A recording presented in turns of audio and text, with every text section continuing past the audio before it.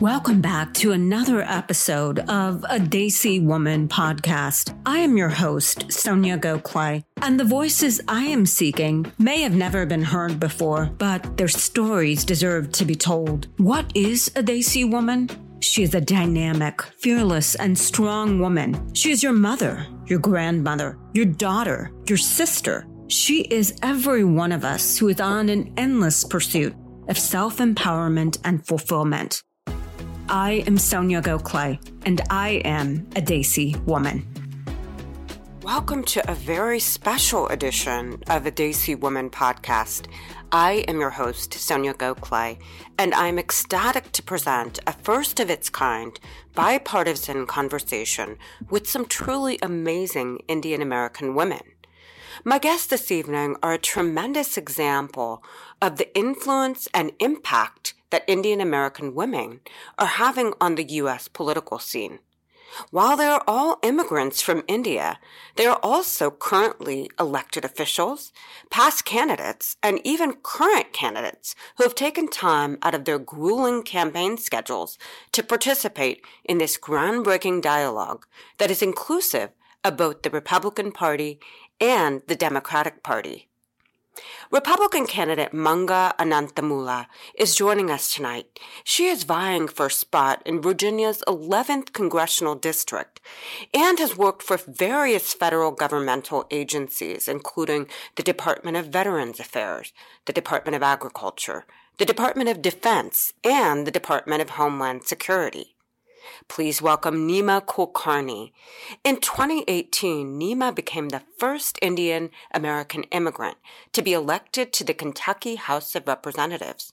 She serves on the Judiciary, Economic Development, and Licensing and Occupations Committees, and was the only woman appointed to the Public Assistance Reform Task Force.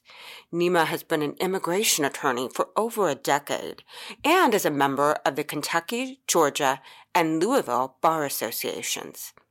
We are also joined by Srilekha Pale, who is a Republican leader and former district candidate in Fairfax County, Virginia. Finally, we are joined by Usha Reddy.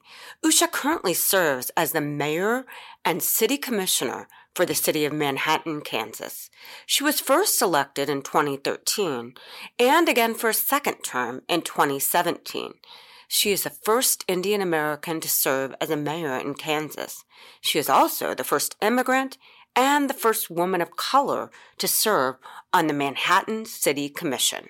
Before we move into some questions for our esteemed panelists, I would like to offer that it is my belief that the first female president of the United States could easily be an Indian American woman, and that we will continue to proliferate the political landscape of this country at the local, state, and federal level.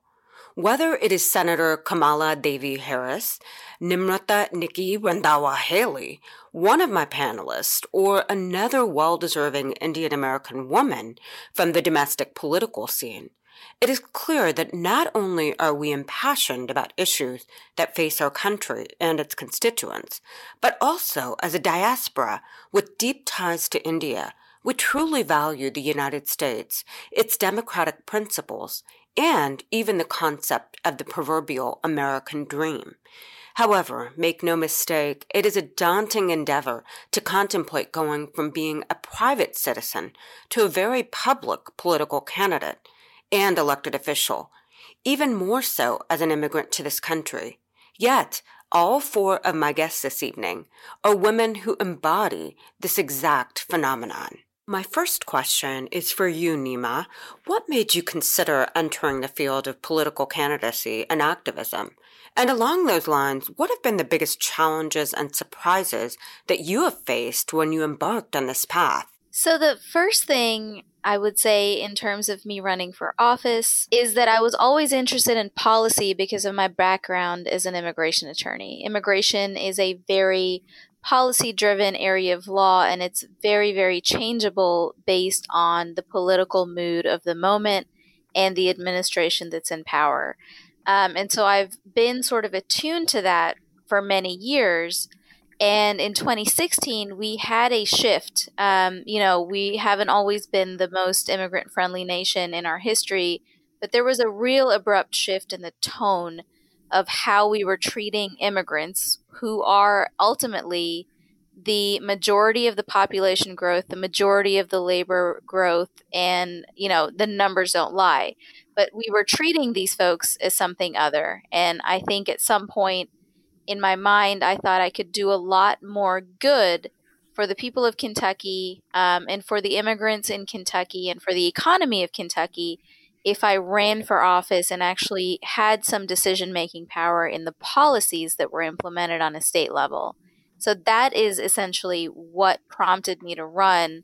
Was I was seeing policies being enacted and talked about on a national level, sort of coming down to a state level, and they were not policies that I felt were beneficial to the Commonwealth that I am sworn to serve. Excellent. Excellent. Thank you. And Manga, same question for you. What made you consider entering the field of political candidacy in what is undoubtedly a Democratic bastion of constituents? I got into politics by accident. And prior to getting into politics, I became an Hindu activist by accident again. And then I became an equal opportunity education activist again by accident. It's all driven by some incidences that has happened around me that make me this activist. And I have been doing this for the 5 long years, and I've created an army of Hindu activists, an army of equal education activists, Asian people that are being discriminated in Ivy League schools. That's what motivated me to take up the second part of my activism. And when I first started doing it with an organization called Asian American Coalition for Education, nobody believed. But I'm still the one and only. When I started, I was the only Indian, and I'm still the only Indian who is actively involved in that fight. And now it's happening in almost every state, just not at the country level in the universities. It's also happening in the high school levels, in the magnet schools in the states. So there you go. I mean, our fight has been continuing all the 5 years. And last fall, we have had a very high success rate of 25% more admissions into Ivy League schools for Asian students and the Indian students. So that is directly the result of our activism and the lawsuit and everything. So now the whole world knows about us and our activism and how we are engaging with politics and also with the Department of Education. So there are more than one reason for me to get into politics, and screaming from outside probably did not yield us a lot of help. So I decided to become one. So that I can be a change that I want to bring change about, be a good legislator, have a common sense legislation that helps and improves quality of education.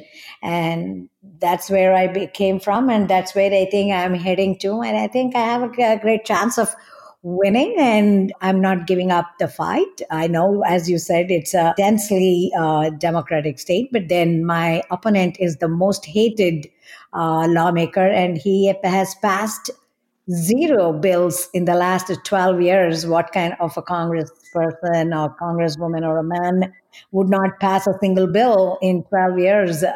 So he's the most hated.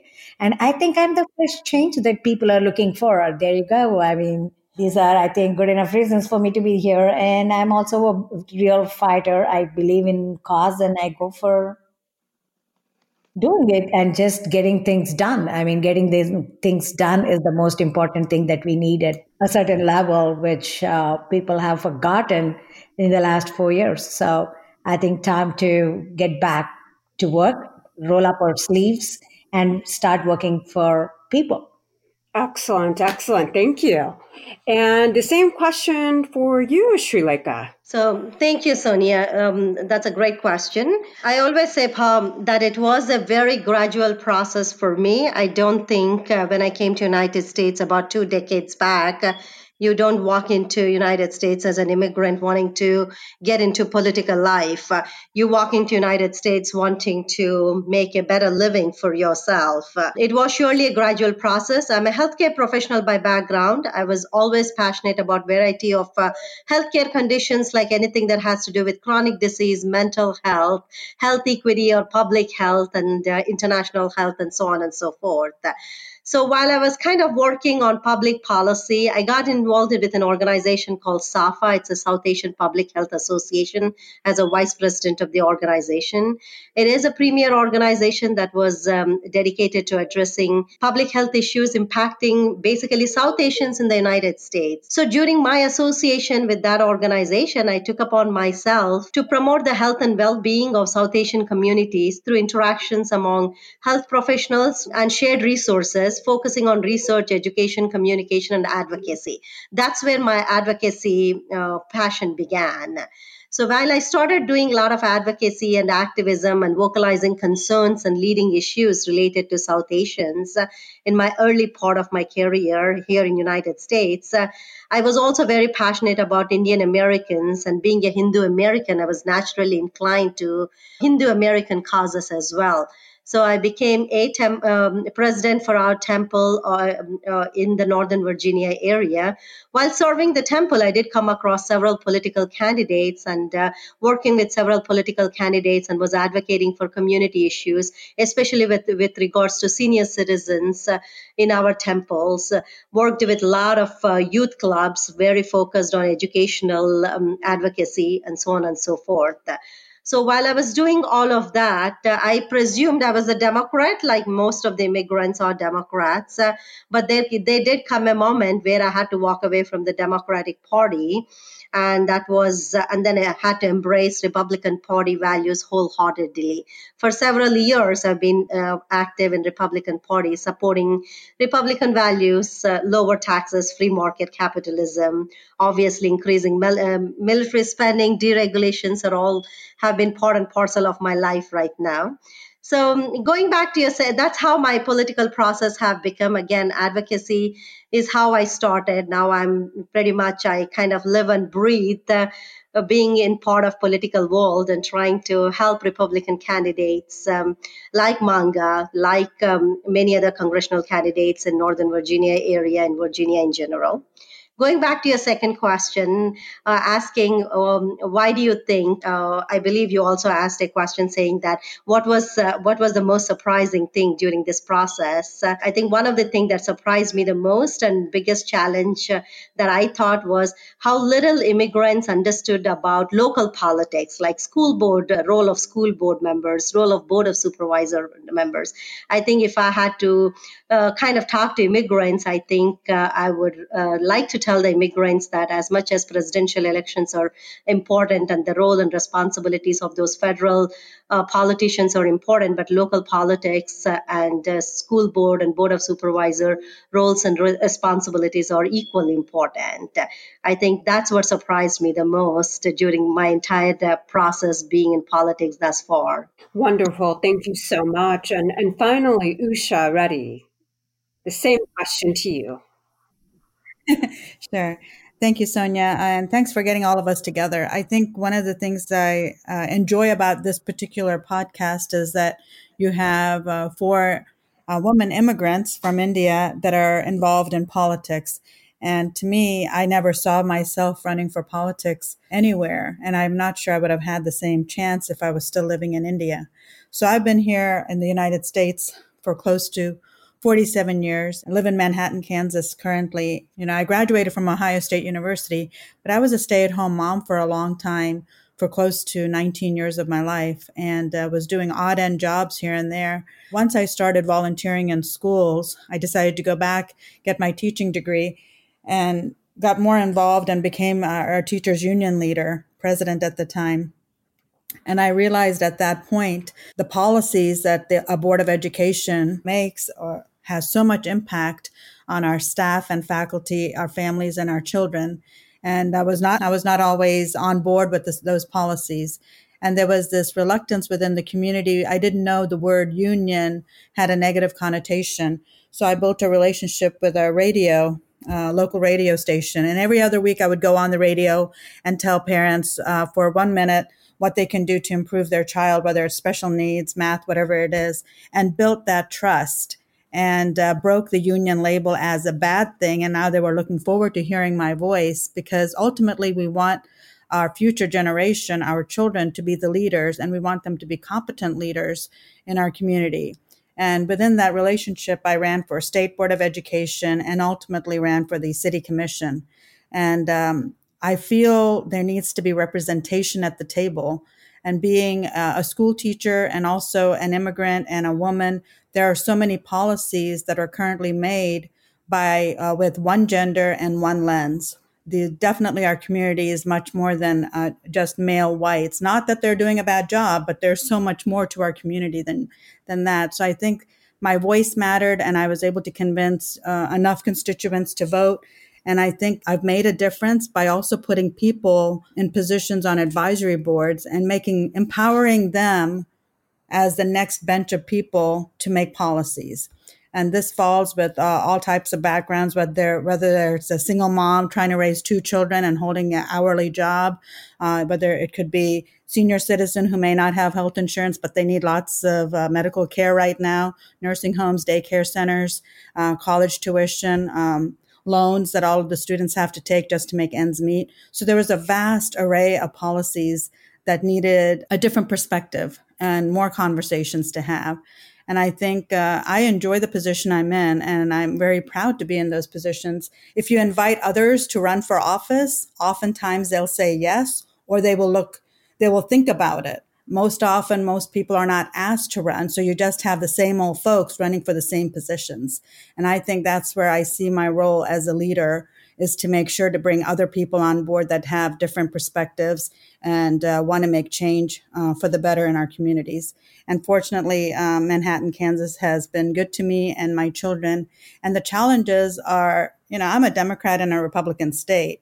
So I welcome that community nature and the humanity of Kansans that have elected me. But at the same time, I do know that racism is there and sexism is there, but policies need to be discussed. And I think that's sometimes convincing others that we have a problem. Some people don't see a problem, and you can't find solutions unless you get people on the same page as talking points and what we need to get done in the community. And I think, just the cadre of women that you have on your podcast, we're all just doers. We don't make excuses. We just try to get things done the best way possible, and pretty resilient folks. I think that's one of the virtues that I treasure about being a political leader and making sure we do what we can for our community.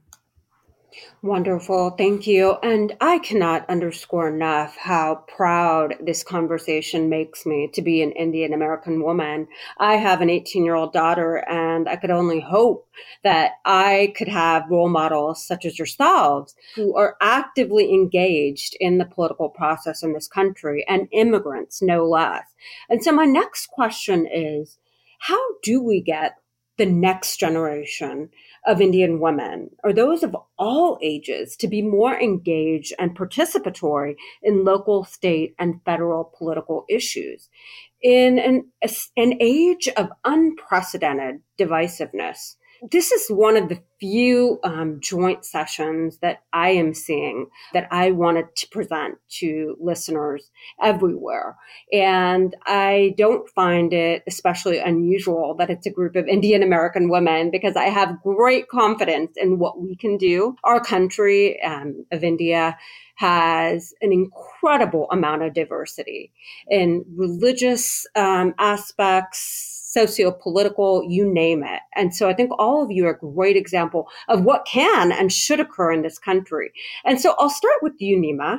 You're an amazing representative for younger generations. What are you perceiving as barriers to their greater engagement and participation in this country and the political process? So I think it helps us to remember just what an unprecedented year this has been It's an election year. It's a very divided election year.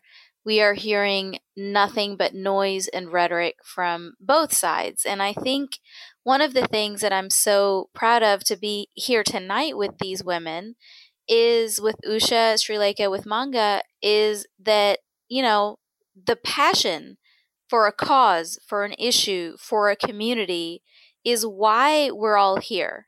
And that is something that I have found is resonating more and more with younger people, whether they're immigrants or not. They're not concerned about a party, about an ideology, about any set of values that you're trying to teach them about. I think, at least from my primary, I just went through a primary where I essentially beat the same person that I had beat to get this seat back in 2018, who had been in there for 20 plus years. So this is an individual who was there without a single primary challenge. And when I ran, we had 4 people running against him in the primary. So clearly the time had come. And it's the same kind of mentality here where young people are not interested in what you want to teach them. They're passionate about issues like climate change. They're passionate about issues like debt relief for their education loans, their ability to buy a home, which we all may take for granted, but they are not able to do. Climate change is a real thing for them. And all of these issues, I think that's what they want to hear from us about. They don't care if I'm a Democrat. I was grilled during the primary by young people who were like, sure, you're a Democrat, but what do you think about climate change? What do you think about debt relief? What do you think about all of the racial tension that's going on right now in Louisville or around the country in the wake of a lot of these police shootings and policing reform initiatives that have been implemented?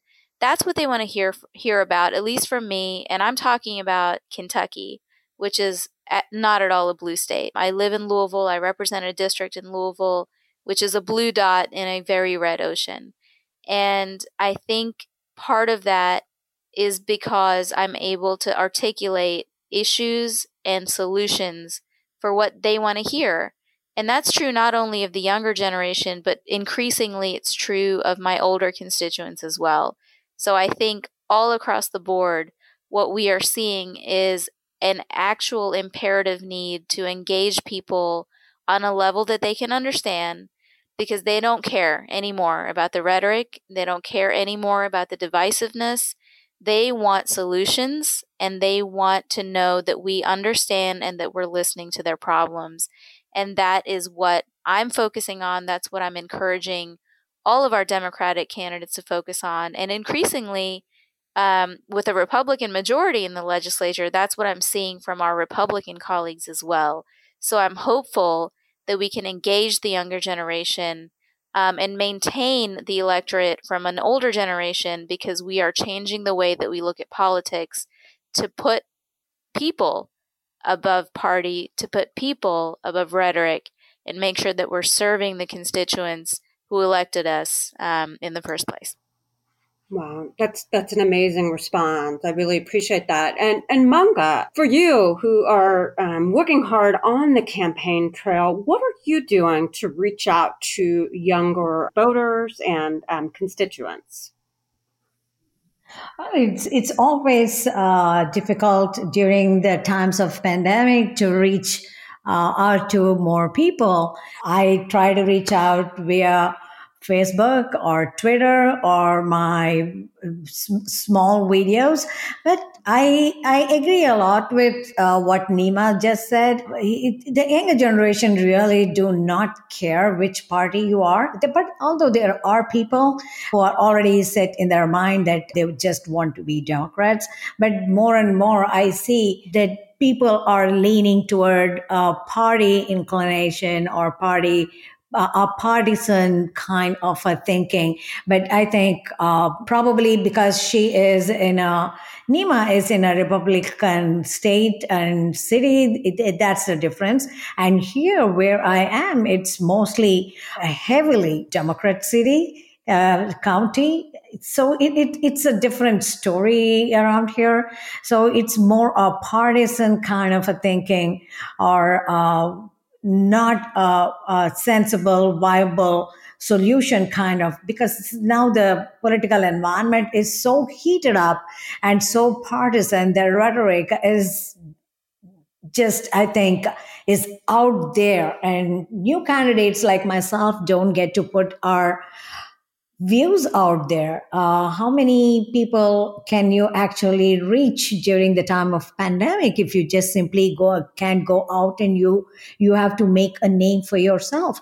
But we still, I think, I do agree that we need to reach out to the younger population that are really ready to take better solution rather than cookie cutter kind of solutions that I think we have always been throwing at them. I think we have come to a boiling point, and they have come to a boiling point, and definitely their debt for education is one of the biggest things that they really do care about, because that's a big challenge for anybody who is graduating from college and going into the real world working. And by then they would have accumulated so much debt. What are we doing to help them? So they have a legitimate question. So what I always reach out to younger generations and say is, okay, what are your problems? We need to, every time I get an opportunity, even if I find somebody walking on the road,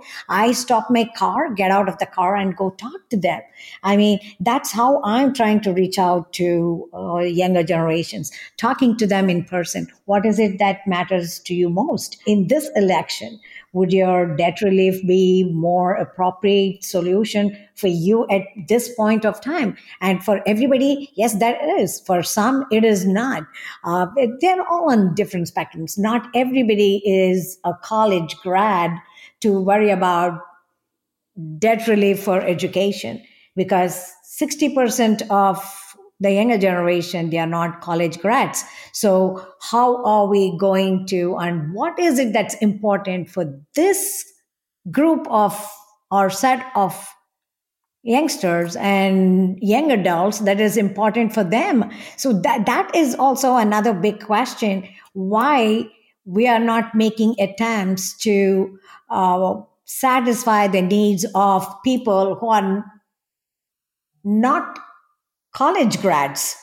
Yeah, debt relief is theirs, but then are we promoting small businesses? The moment I say I'm going to promote small businesses, their eyes get bigger and I get their attention. So there are different ways of getting their attention, and you have to just simply ask them directly, what are we doing for you?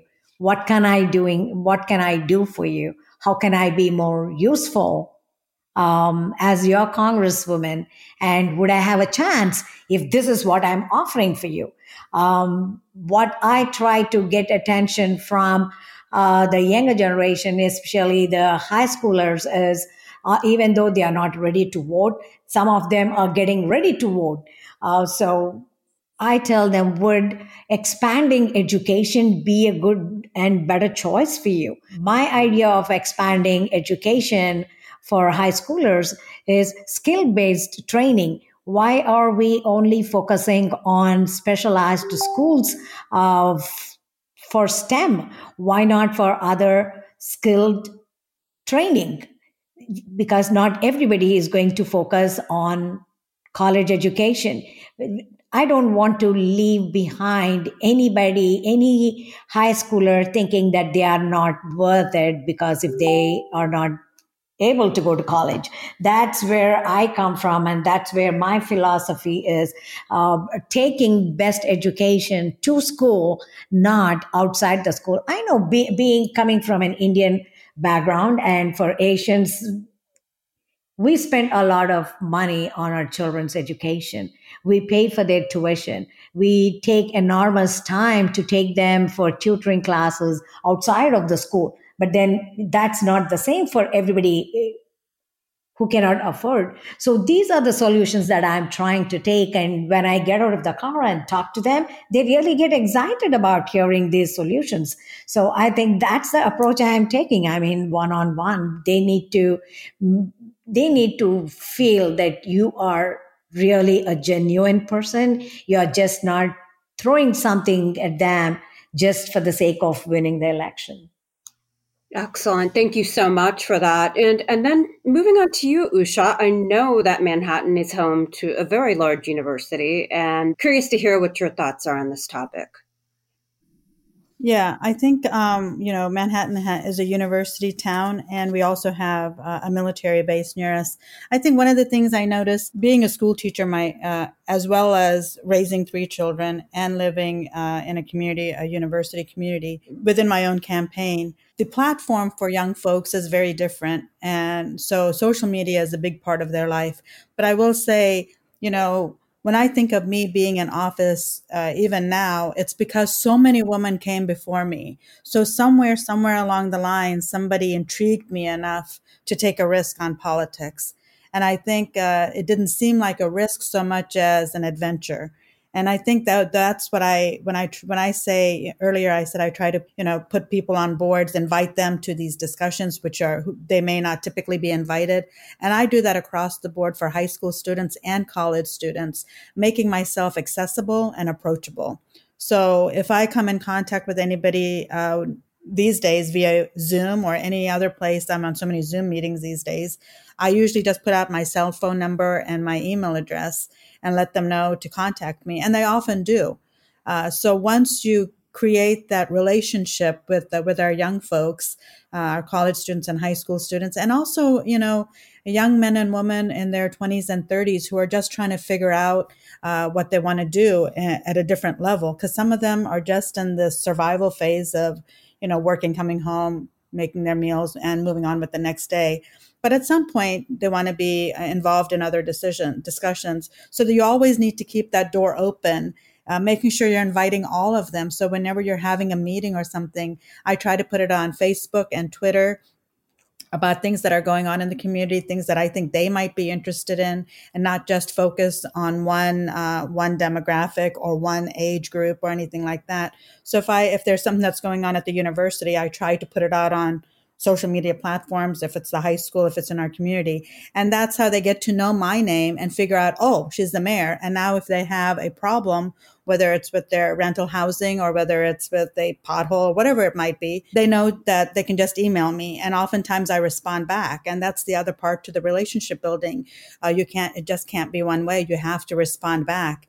And sometimes they may not like your response, but they will respect you knowing that you took time to respect their email and respond to them instead of a generic one or sending it by a administrative assistant of some kind.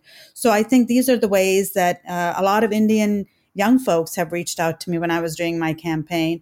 And even if they don't reach out, it's just having this, oh, wow, there's another Indian woman running for office, or there's a woman, or there's, somebody who was a teacher who's running. So they feel something they can relate to. And you have to give that to them. And that makes it easier when they want to do things and getting their voice heard. So many people, like I said, are just in their daily life that they don't even think about it. And oftentimes the four of us or the five of us chose a party, because we are all immigrants. Oftentimes in the United States, they're born into a party, kind of like you're born into a religion. So most kids that I've noticed don't even think if they're Democrat or Republican. They just vote the way mom and dad did because that's all they know, if they vote at all. So there's still this voter apathy out there as well. But they are more into justice. They're more into what is right and wrong. They don't like to play games. They're very loud and they want to be heard. And they like challenges. And like I said, Facebook, Twitter, Instagram, Snapchat, all of those are their platforms. And they do care about healthcare. And they are very reasonable and passionate people about the economy and about their own well-being. And we have a lot of good future leaders amongst us right now. And I think they just need a seat at the table. And we need to give them that seat, regardless of how it looks. And just knowing that you are accessible matters to them. And they're watching you. and they're watching your words. So you never know what the media is going to put out about you. So you always have to be sensitive to who you are sending that message to, because people are listening to how you represent, and you want to be the leader they want to follow instead of being disgraceful or disrespectful. So I think that's the lead I take as a teacher. That's the lead I've taken as teaching my first grade students, and as a mother, and now and as an elected official. So I try to lead by example and pull them into the conversation. Well, thank you so much for that response. And then moving on to Srileka, your perspective on this topic. So, Sonia, I think you doing the podcast itself tells that you do value this generation, right? Younger generation, because they do listen to podcasts, and this is one medium for us to reach out to them. So, I appreciate the fact that you value that generation. I do have an 18-year-old and 12-year-old, and so I hear their interactions, I hear their friends' interactions. I drive them all over the town because they both are sports kids. So I'm constantly hearing what they speak, and I usually tell my friends and any other people that I come across that do not underestimate our younger generation. They're much smarter than we think, and give them credit for their thought processes. I feel that generational differences have long been a factor in U.S. politics, no doubt about that. And these divisions are now as wide as they have been in decades, as we can see, with the potential to shape politics well into the future at this point. What I do urge, though, I do urge older generation to take young people, whether they're involved in politics or not, or if they're just voters, more seriously is what I would urge, because their power to create change may be small wave compared to world leaders, but their passion for change is vast like an ocean. And I say that because I ran for the board of supervisor position. I've been in these schools, I've been in their football stadiums, giving them my pamphlets, talking to those kids, went to their civic engagement classes, talked to them about my campaign. So I understand that their talks may be small, but their passion is like an ocean, and they'll do wonders. They're very smart, they're very engaged, very motivated, very process oriented. But I think one thing that still continues to dishearten me about this younger generation, especially when it comes to universities, is how liberal universities have gotten, right? Like I was just talking to our young ladies in the call right before the podcast, is that I'm completely okay whichever side of the aisle we are in, but as long as there is a balance in notion. When we talk about any universities or schools, I think there should be a discussion about conservative talks, there should be a discussion about liberal talks. So if any younger generation is listening to this, I think they should have an opportunity to hear a conservative speaker in the university. They should also have a liberal speak about it, so they can make their minds up. Now, just kind of coming to younger generation, I believe Nima spoke about this. I think what millennials and Gen Zs are very strongly supportive of, they support issues such as greater racial justice, inclusion is what they care about. They care about more favorable treatment of immigrants. They want to do the right things. They definitely care about environmental protection and effective gun control. Hence, I think putting these policies that support such measures should definitely be the priority list for any politician that is out there. So we do have a lot of folks that are running out there. So that's some of the things that I usually say. Think about what the younger generation is really looking forward to, and put their priorities as part of your policies. At this point, I think millennials want to do something with their life other than just earning a living. I think gone are those days where people just want to sit and make a living. They want to do something more. If you look at the history, I mean, almost, even though 70% of young Americans voted for Clinton, only 30% voted for Trump. But young Americans clearly felt that both candidates did not thoroughly discuss societal and economic issues that specifically affected that group. And that has to change. And that has to change now in order to ensure that we are engaging our younger generation moving forward. And I think that with proper engagement and with the enthusiasm they have, and with all the initiatives somebody like a great mayor like Usha is doing to engage them, I think we have a bright future. We just really need to engage them positively and keep them motivated. Wonderful. Thank you so much. And, I'm coming to my last question here. Our time together has really gone by way too quickly. My last question, I'd like to end on a very optimistic note, if at all possible. What are your hopes and dreams that you have about the path forward, not only for your own personal political campaign? Some of you are in the trenches of that right now, but just in general with the upcoming elections and at all levels. And I'll start with you, Nima. So, I mean, one of the things that makes me very, very optimistic is this podcast. I'll just throw it out there. Thank you, Sonia. Thank you, Usha. Thank you, Srileka. And thank you, Manga, so much for being so involved and engaged in this topic. I think, I tend to view everything that I say and I do through this lens of immigration, because not only because I'm an immigrant myself, I'm an immigration attorney, and I know the history of immigration in this country. And immigrants built America. We chose to come here. We came here to do work, to actually, literally, sometimes build America. We were brought over for labor. I think it's important to understand that context, because my hope is that we bring that same mentality of immigrants getting things done, which I think I've even seen on a t-shirt, getting things done on a political level. Because what we're seeing now, we're all immigrants, right, on this podcast, but the next generation have grown up here, born here, grown up here. And I think what we need to make sure they understand is their history, not just the history of their family, but the history of this country as it relates to the immigration of their family, because that will put into context how important their engagement is and their involvement is in this next step, which is always political. That's always the next step, is how you get into the hierarchy of power, how you get into the halls of power, how you find your way to a seat at the big table. And I am incredibly hopeful, just because of conversations like this.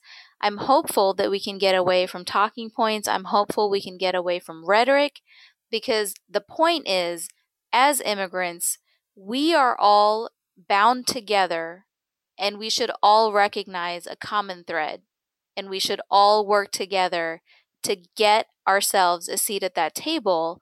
And I'm hopeful that that will happen. It happened in Kentucky. It's happened in Kansas. It's going to happen in Virginia. And I'm rooting for Manga. I'm rooting for Srileka, Usha. It is not about party. It is not about party. It is not about politics. It's about, what are you going to do to make your community better?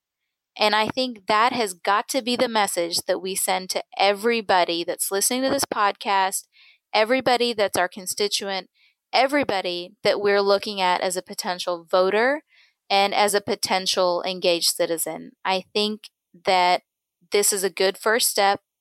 But the main thing is making sure that we recognize how important it is for us to become politically engaged, politically organized, as a block, as a voting block, as a political block, as a civically engaged and informed block of people. That is the next step in this country's evolution, in my view, and I'm very, very excited to see the next chapter. Those might be some of the most inspiring words that I've heard. That is just amazing, and I couldn't agree with you more. Manga, moving on to you. Same question. What makes you optimistic? What are you looking forward to? Well, as immigrants, this is land of immigrants. Nobody can refute that. We immigrants have come here. We have contributed to the economy, the skills, and everything. All the best things. If you see a 360 view of our contributions, we earn and we give it back in form of taxes very diligently, and we keep out of trouble with the law. So we are one of the best citizens this country can ever have. As immigrants, we do contribute tremendously to the growth of this country. But where I think we lack as immigrants on the patriotism level, we are not displaying the best patriotism that this country would like to see in immigrants. When my son was 17-year-old, when he joined college, right after, within a few months, he came home and announced that he's joined NROTC because he wanted to become a U.S. Navy officer. And that is just simply never heard of from the Indian community. My son was the first U.S. Navy officer who was commissioned. It was never heard of, and the entire community was very upset with our son's decision, and as parents, our decision to let our son go. This is not about choosing for somebody choosing a military as a profession. It's also about something that displays our patriotism. It's about giving back to this country. Anytime I hear Americans say what immigrants lack is they don't look at us as patriots because we are not taxes. Yeah, all of us pay, but what is it that we want to give back to this country as our new home? They think that we lack in a little bit of loyalty because we always talk about our motherland that we come from, and we never want to give it in the form of becoming part of military family. I mean, I'm very proud what my son has become. He's a lieutenant commander in the U.S. Navy, and I think that part of it we need to really start telling our children. It's one of the most honorable thing to do to engage with the military, with the veterans, and to be part of the military community and serve in military. And the rest comes automatic. The leadership comes automatic if you're in the military. The acceptance in the military comes very, very easily. I mean, why are we not? Yeah, definitely. Ultimately, politics is the place to go for your own representation, for your voice to be heard. Definitely. I would say we must. But even as our immigrants who has come here 30 years, 40 years a long time ago, we still tend to have that gender differences in our community. I think that should start a little bit of smoothing things off. Everyone wants to raise their daughter very independent and be very vocal about her choices. But when it comes to another woman being successful, we as women leaders don't get as much help and appreciation from the community, from men, and becoming really involved. And our children are watching us, regardless whether they are saying anything or not, they are watching. Whether women candidates are being really supported by the community men. So how are we going to change the perception of our children, how they are perceiving our men? So we need to start engaging in these kind of discussions also to start changing the thinking among our male folks also for our next generation to become true leaders and acceptable leaders, that everybody pitches in to help that candidate, regardless of whether that's a girl or a boy, a man, a young woman, or a young man. That's how it's supposed to be. That is truly equality and equal opportunity and respect. I think we need to work on that side of the house. Being immigrants, we need to be more cognitive of how we are engaging and treating women. Excellent. Thank you so much. And I'd like to move on to Sri Lanka. Same question for you. What are your hopes and dreams? What are you looking forward to, not only in the upcoming elections, but in general in the political landscape? Gives me a lot of hope that we put country over party. We put our community, immigrant community over party lines. And that's what makes me feel so hopeful about this entire process. So along the same lines, I also would like to say that we hope we can put voters first by fostering a more representative and functional government in a bigger picture, right? One thing that kind of stuck by me recently when I was hearing to Joe Rogan's show where Tulsi Gabbard was part of the show.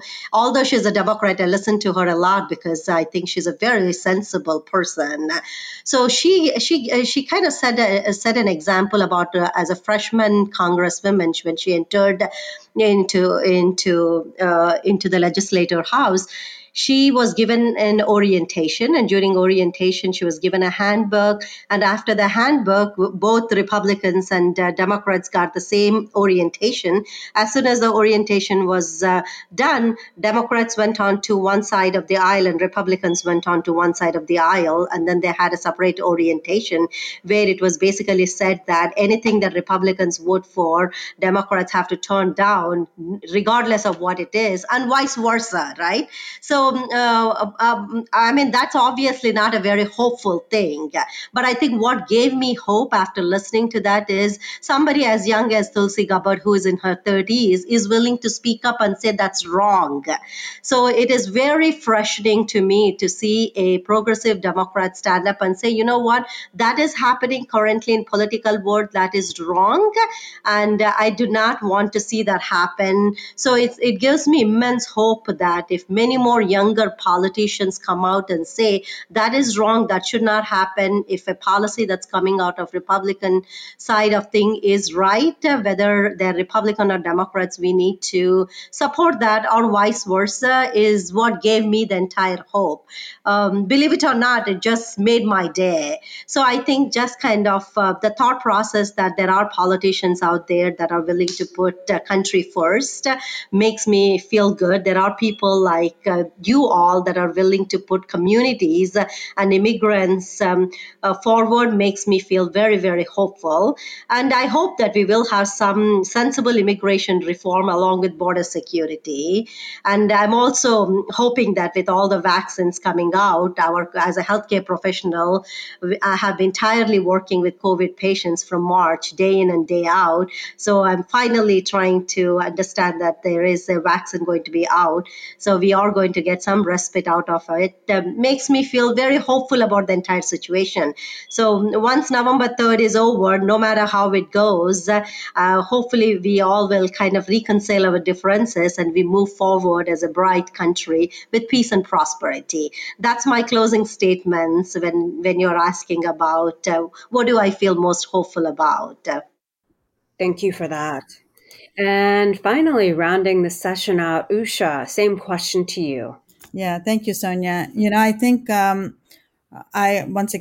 thrilled to be with all four of you here this evening. There's this idea of the model minority when it comes to Indians or Asians, and I think as a woman and an immigrant and an Indian, I don't see myself as part of that, even though I'm in an elected office. I think not only am I all of the identities I just mentioned, but I'm also divorced, and I also had a horrible childhood, and I graduated with a 1.9 out of high school, and I got kicked out of college, and I had to reapply to get back in. And I'm a divorced person, and I had 3 children, and then I remarried, and I married a Catholic man, and there's lots of life experiences that most Indians may not have had, and that's atypical.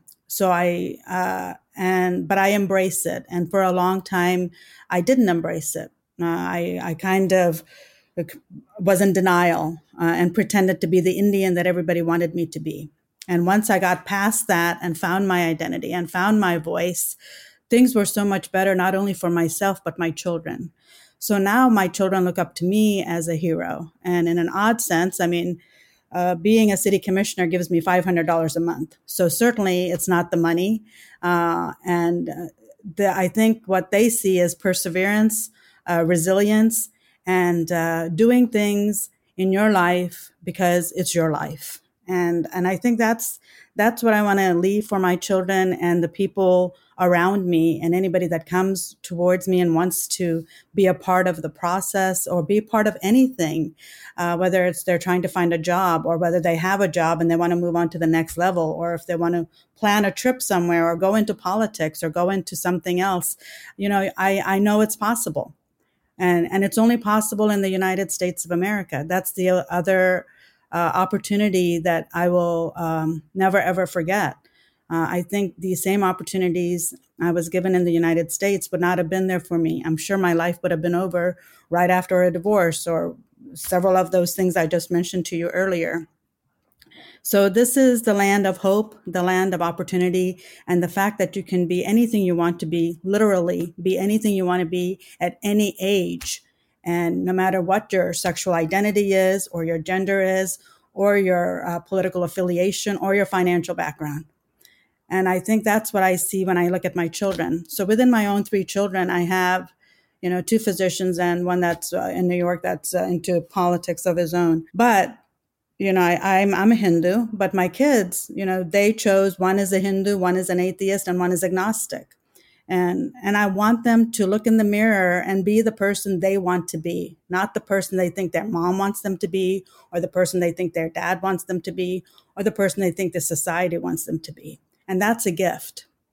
And I think that's the gift I would like to pass on to the people I come across, regardless of who they might be. And that's very sincere and genuine. And I think the United States, right after November 3rd, after that election is over, regardless of who the winner is, life goes on. And in most countries, or in other countries that I know of, it's not so. People do have assassinations, and chaos breaks out amongst them in their communities. And the beauty of being here is that life goes on and everybody still moves forward, and we will still disagree, and we will have a discourse, and we will be angry, but it's still somehow, I'd rather be here than anywhere else. And that's because the hope of not only my generation, but the next generation that's about to come before me, and the peace that comes with being here. So I think that I have a lot of hope for the United States and for the people that live here, and the life that we have. So that's my take on hope. Thank you so much. And in closing, I was inspired to put this podcast episode together because I was extremely frustrated with the divisiveness that I was witnessing across all aspects of society, but especially as it pertains to politics and issues related to social injustice. Within 48 hours of making that decision to do something to impact change, I was able to reach out to each one of these women, crossing party lines. And not only did they respond to me enthusiastically, but in a very short amount of time, we were on a call together to discuss this episode and possible related topics. So to our listening audience, never give up on the idea that we can listen to one another. We can engage in civil dialogue about topics that are important to us. And I would suggest this is just the beginning of some groundbreaking dialogue. And I cannot wait to bring these amazing women together again. Thank you very much for joining us for another edition of a Desi Woman podcast.